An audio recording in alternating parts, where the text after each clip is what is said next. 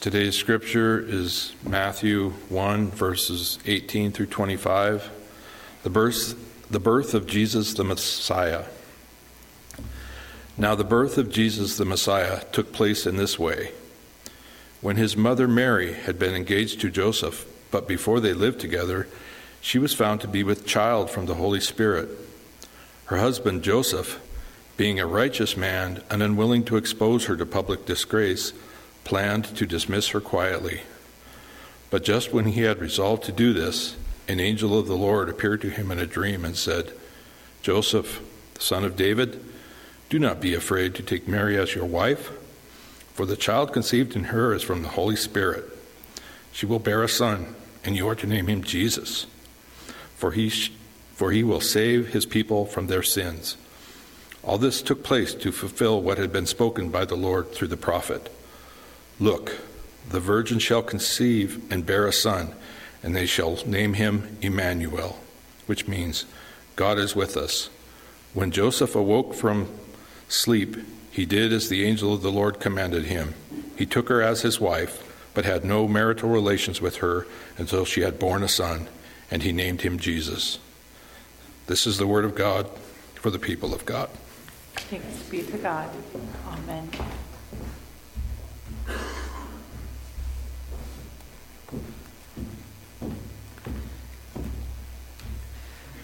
Well, this week, of course, we are continuing on learning about the different angels that appeared to important people in the birth of Jesus. This week, we jumped from Luke's gospel over to Matthew's gospel and read some of the birth of Jesus as it is according to Matthew. You may have noticed I skipped about 17 verses there before our scripture reading picked up today. I skipped these because they're full of genealogy. And typically in the Bible, we do skip over them, but I want to mention some of the people who are listed in this genealogy that Matthew writes in his gospel. Matthew does something different. He lists 4 women in his genealogy. He lists Tamar, who goes clear back to the time of Genesis, Rahab, who we read about in Joshua. He lists Ruth in there, who of course we read about in the book of Ruth.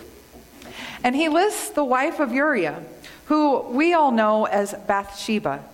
Remember the one that David looked out over and sent her husband off to war, hoping that he would be killed, and then ended up having a child with her. These women are important people in the life of Jesus, in the ministry of Jesus. It is important that they are listed. We learn about who they became mothers to and when they became mothers. They all had a very integral part. A part that would lead up to the birth of this Messiah, the one who would change the world forever. I often think back and reflect on people who have influenced my own life in so many ways. I think that you could perhaps call these the genealogy of your own Christian faith. I could name a lot of amazing people. A whole lot of amazing people. Sometimes these people are ones who help us understand our life dreams. They encourage us, they support us. Sometimes dreams in our life don't make a lot of sense, just like it was for Joseph. When I think about dreams, usually I think about the ones that we have while we're asleep, just like Joseph did in the scripture reading. Dreams can be so bizarre. There's those dreams that feel so very real, and you wake up and you think that you've slept for 4 days, or you wake up expecting to be on a beach or wherever you have been in your dream. Sometimes dreams can jar you awake because they're really nightmares, and you wake up terrified that something has happened to one of your children or your spouse, or that your house is on fire. Dreams can be so amazing. But sometimes they don't make sense at all. There was a dream I used to have often when I was a little kid, and I still do not understand this dream. It was of this 12-story building. The whole building was made of glass, and all of the corners that came together were held together by red pipe. And every time that I had this dream, multiple times, over and over, so there's got to be some meaning to that. I just don't know what it is. But I was always tasked with having to get to the top of this 12-story glass building. And up in the top, there was a hippopotamus. And my job was to rescue him and bring him all the way down without breaking the glass. I never did make it down. I always woke up before I know how it concluded. Dreams are wild. I think that this dream that Joseph had was a very, very wild one too. I cannot imagine going through everything that he was going through at that time and then waking up and trying to decide, was that really the angel of the Lord or was this really just a crazy dream? I probably would have tended to go more that crazy dream route. But that's not the way that Joseph went. As you all know, I've been inviting special guests to come and help us understand the stories each week and the scripture. And this week, I have a very, very extra special guest who is going to be joining us. This special guest was one of those people in my walk of faith genealogy. His name is Scott Barnum. He was a fantastic mentor, a very good friend of mine. He was one of the people that were there from the time before I was a pastor and encouraged me every step of the way. He made a huge impact in my life. And not only in my life, but in the whole entire Colby Church there in Kansas, he was an integral part. If it needed fixed, he did it. If he needed to preach, he did it. He was just the go-to for everything. And he was amazing on the conference level too. He taught many lay leadership classes. He served on multiple conference committees. He was just an amazing, amazing person. Unfortunately, he passed away unexpectedly about a year ago, just before Thanksgiving. But I am so grateful that in 2016, the two of us did a sermon similar to the sermon series that I'm doing now. And he wrote down and preached his first-person perspective of what he thought Joseph may have been going through at that time. So my guest today, helping us understand our scripture, is my wonderful friend, Scott Barnum, who's going to be joining us through video. And it will zoom out. They were zoomed in on me while I was preaching, so it will zoom out on him here in a second.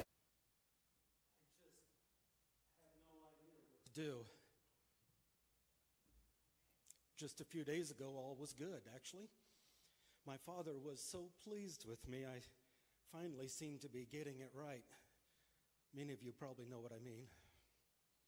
Because you see, I'm engaged to be married to Mary, or maybe not. Our long courtship was picture perfect, and our two families had agreed that this marriage was made in heaven, and it should happen. We made the public announcement that we were pledged and soon to be married. Preparations were being made, and even though none of us had much for money, we knew that this would be the celebration of a lifetime. The band had been hired, the tent rental had been arranged, the fatted calf awaits, and even my uncle, he'd offered to provide the wine. But now Mary tells me she's pregnant. How can this even be possible? I've done everything right. Mary and I have not come together. How can this be possible? You would think that there is only one way, that Mary has been unfaithful. And maybe so. There's no other human way to explain this. I just know that I've tried to do everything right. I so badly want to be right. This is so important to my family. They don't want humiliation, and neither do I. My father has threatened to kick me out of the house and disown me, and I guess I don't blame him. I would probably feel the same. I look at Mary. She doesn't look pregnant. But she tells me of this crazy story of this angel telling her that it is so. And she believes the angel to the point that she is saying to me that as a declaration that she is pregnant. And she was sick this morning. But I was so questioning this whole angel thing that all I knew was that if there was any truth to this pregnant thing, then I wanted nothing to do with it. Think of the disgrace.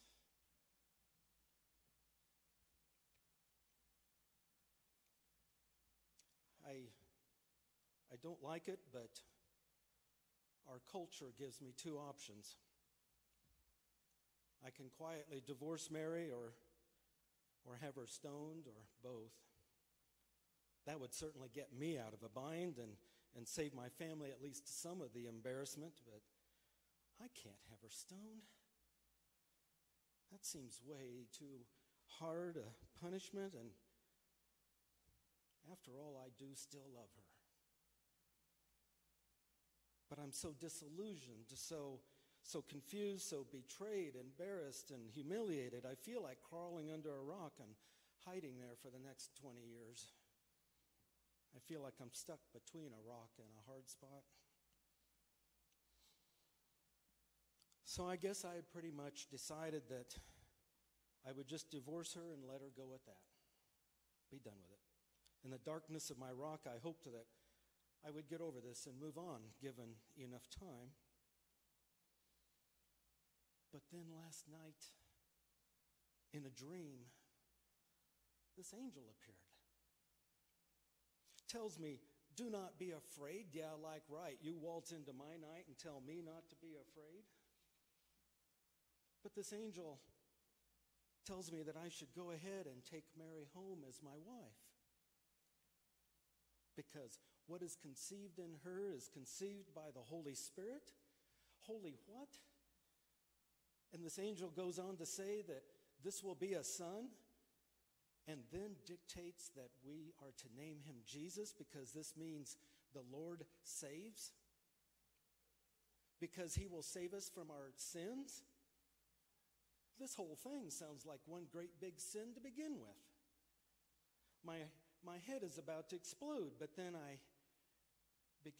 get to thinking this sounds vaguely familiar. The prophet Isaiah, maybe? The ancient scrolls talk of Isaiah saying that a child will be born of a virgin and will be called Emmanuel, God with us. That's what Mary said her angel told her. Emmanuel. My God, if this is true, then this isn't the result of some great big sin, but the Holy Scriptures being fulfilled, and we have one big part in it. But I have no proof of this. Just Mary's crazy story and my crazy dream of the angel. On one hand, quite frankly, it seems like a load of garbage. Yet on the other hand, what if this is true? What if it's not true? Maybe that stoning option would be better and be done with all this craziness. But what about that God thing? God is with us. If that's true, then how can I have that blood on my hands? But where's the proof? If this is indeed God's work at hand, then together Mary and I carry the biggest responsibility ever conceived. But where's the proof? This is asking an awful lot. Is this Jesus being born to set people free? Free from our fears and sins? And this child will save us from our sins? Maybe I don't need saved like this. I give my fair share of sacrifices. I don't need saved. I'm fine with things just the way they are. Thank you very much. How dare God come into my life like this? He's got no right to do that.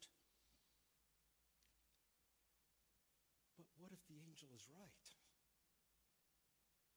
And I do need saved. What to do? You know how it is. If you let that cat out of the bag, you're not going to get it back in there now, is there? Divorcing Mary would be the easy way out. I feel the weight of the world on my shoulders. What's the point to this? What's the significance? Is there something I should know about this Jesus? Born a child and yet a king? Is it possible that this child we would deliver might someday deliver us?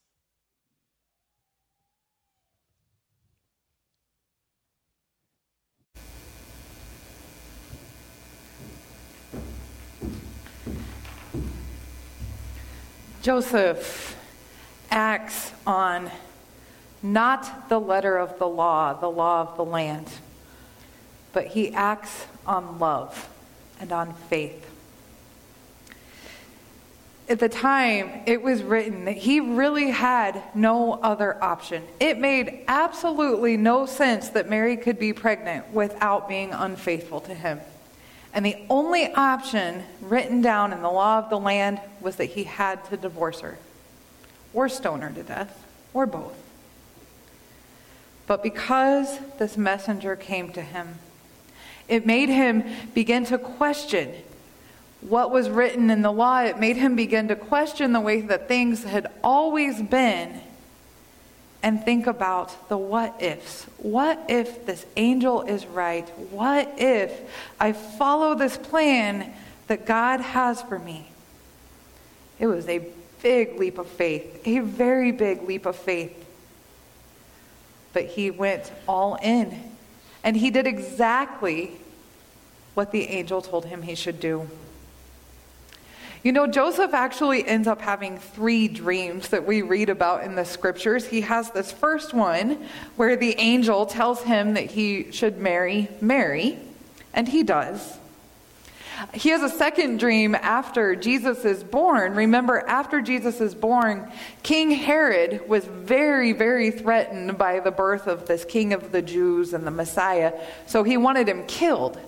And the angel of the Lord again appears to Joseph in a dream and tells him to flee to Egypt. And so they do. Then while they're in Egypt, after King Herod dies, the angel of the Lord appears to Joseph again in a third dream and tells them that it's safe to return home. But they don't go back to Bethlehem where Jesus was born. Instead, they go back to that city in Galilee, Nazareth. And that's where, of course, they set up their home again. That's actually where they came from when they went to Bethlehem. But they go back there and they establish their home. And then the story goes on. The wise man, Jesus ends up being 12 years old in the temple. And we start learning more and more about Jesus' life. Something that's interesting about Joseph is we actually have no dialogue, any clue or hint of what Joseph's words were at that time. From Mary, we get her beautiful song, we have her thoughts, we have conversations between Elizabeth. With Zechariah, if you remember a few weeks ago, we have him questioning the angel. But we don't get that with Joseph. Instead, what we get with Joseph is this example of his actions, that he accepted his call and he did exactly what God had asked him to do. Despite going against the law of the land and the way that things always had been, he got on board to do something new. Now, Joseph had a very, very important job in the life of Jesus. Even though we don't get to have any conversations between him and Jesus, we don't even really have conversation between him and Mary. he had an extremely important job. His job was to protect the Christ child. As I think about how that applies to our lives today, I think that all of us have a job to protect the church and to protect the Christ child still today. There are many Herods in the world, so to speak, ones that want to see this church dead, want to see it fall apart, not this physical church, but the church overall, of course. Ones that just believe that Christianity is a whole lot of garbage and nothing. They want it dissolved. We see this in our own United Methodist denomination right now. We can't agree on homosexuality, so a lot of clergy and churches are leaving and disaffiliating and joining a whole new denomination. It's hard when our traditions are threatened, when our beliefs are threatened, to stand our ground. But I believe that each one of us are called to get on board and say, I'm all in and I'm going to do this really, really hard thing that Christ has asked me to do. Maybe that means speaking up for somebody who is underprivileged, somebody that we know is in an abusive situation, offering them help and trying to get them out. Maybe that means that we make sure that we feed the hungry. There are so many children living in poverty in Shodo. Maybe we reach out and say, hey, would you guys like to come over for a meal? And it doesn't even have to be children. These can be families, grown adults that might not have enough to have a good meal. We can give to our food bank. We can make sure that they have the resources. But sometimes it also means that we personally can reach out and say, hey, would you like to come to dinner with me? We can also step up and stand up against the injustices in the world, against racism. We can help fight the cause for giving the homeless over in Great Falls a safe place to live. We might not agree with everything that has happened and has kind of been a political issue on the news over in Great Falls, but our own Methodist Church, First UMC there in Great Falls, is one of our connections. And we can find out, how can we support them? How can we make a difference in this world? Show somebody else who Christ is. There are so many ways that we can step up and that we can demonstrate the love of Christ to others and that we can protect what we know Christ has called us to do, even if it's difficult. Really difficult. And maybe it goes against the way that things have always been, because it's always been okay just to turn a shoulder or act like it doesn't exist, to live life in our blinders. I think that each of us have this call to step up and to do something big. And so as these messengers come into your life and they encourage you and they give you a little hint that says, hey, I think that you should help me with this, or do you know about this? Let's do something about it. We can sit there and we can listen and we can think to ourselves, well, it'd be a whole lot easier not to do that. A whole lot easier just to do what we've always done and go about our business. Divorce it, like Joseph talked about. Or we can take an act of faith and step out and do something a little bit different to say, I'm all in. Wherever you ask me to go, Lord, I'm going to go. Whatever you ask me to do, I'm going to protect your church. I'm going to protect the Christ child.